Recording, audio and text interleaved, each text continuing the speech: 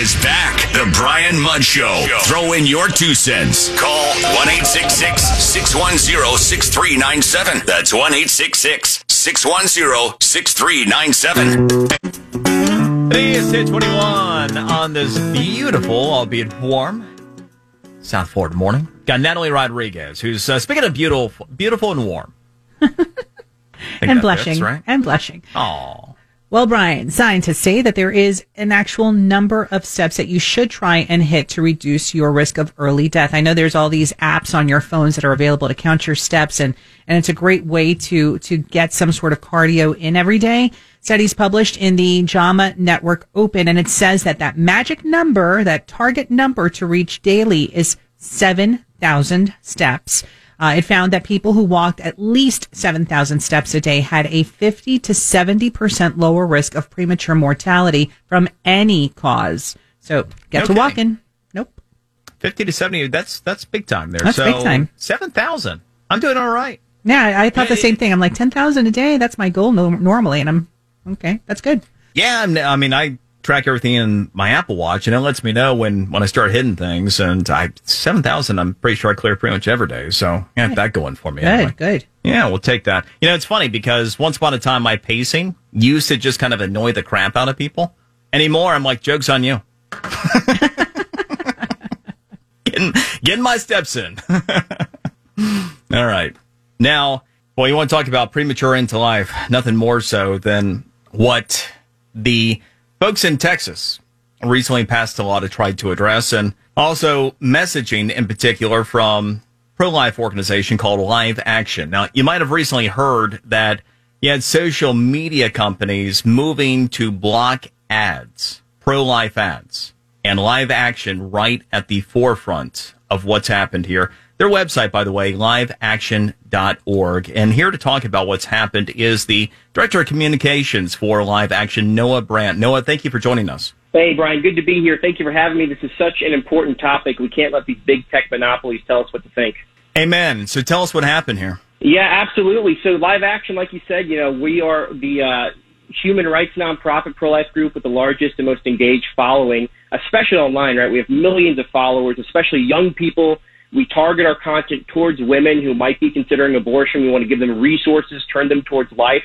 And what we've been doing recently is we've been running ads, hundreds of thousands of dollars worth of ads, especially on Google, pushing women who might be searching for the abortion pill or chemical abortion towards the abortion pill reversal, which is a pill that you can take because the abortion pill, right, is 2 pills actually. You need to take one, then you take another, and that will kill your baby. And the abortion pill reversal, you can take it within 2 days of taking the first abortion pill, and it has a 64% success rate of saving your baby because many women, Brian, and Google doesn't want people to know this, but many women take the abortion pill and they regret it. They immediately think, what have I done? And they want to find resources to help them. In our ads, we're driving hundreds of women every single day to the abortion pill reversal hotline to help these women. But the abortionists got wind of this. They didn't like that we were cutting into their profit margins. So they pressured Google. The Daily Beast wrote this hit piece about us, about the abortion pill reversal. They sent it to Google. And what does Google do? They cave immediately. They take down the ads because they say that we're making unreliable claims. But we're not making unreliable claims. We're making claims backed by science and medicine. And we're helping women do what they want to do, which is if they're searching of how to reverse the abortion, how to save their baby, we're helping them do that. But Google's putting their thumb on the scale in favor of the abortion industry.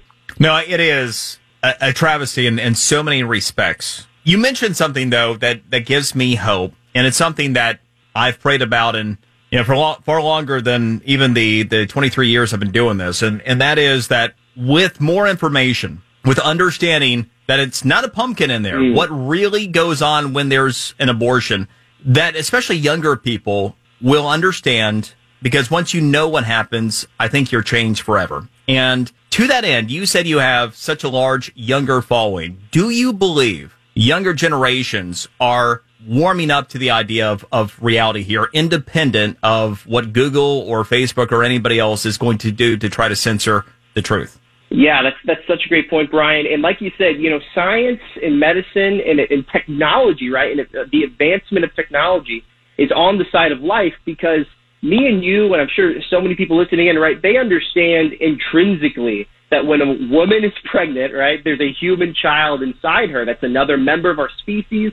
From the minute of fertilization, it's not a growth or a clump of cells. That's just a very tiny human baby. Me and you were that size at some point as well. But, as ultrasounds, right, it's so funny when we think about Roe v. Wade passed in the 70s, there weren't even really sonograms widely available. And now not only do we have these sonograms, we have these ultrasounds, we have these intense 3D ultrasounds, and even whenever the children are so small, right, just a couple weeks old, we can see them. We can see their beating heart at 6 weeks, right, which is what Texas recognized when they passed that law. And so technology and science advancement are on the side of life, and that's what younger people are seeing, right? Younger people say, show me. It's like we're the Instagram generation. We want to see pictures. We want to see what it looks like, and we're just getting a better and better idea of what those little children look like. And how can you deny someone's humanity, Brian, when you're looking at it on the screen, right? You're not just hearing about it. You're not thinking about it.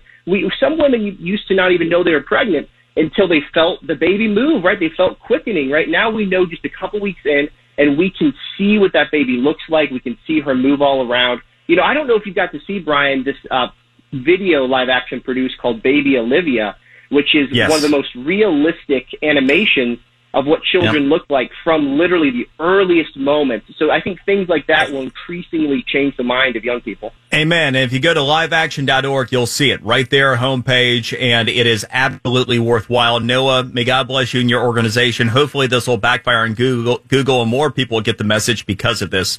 Noah Brandt, Live Action's Director of Communications, and we'll be back with my top 3 takeaways on The Brian Mudd Show. News Radio 610 WIOD.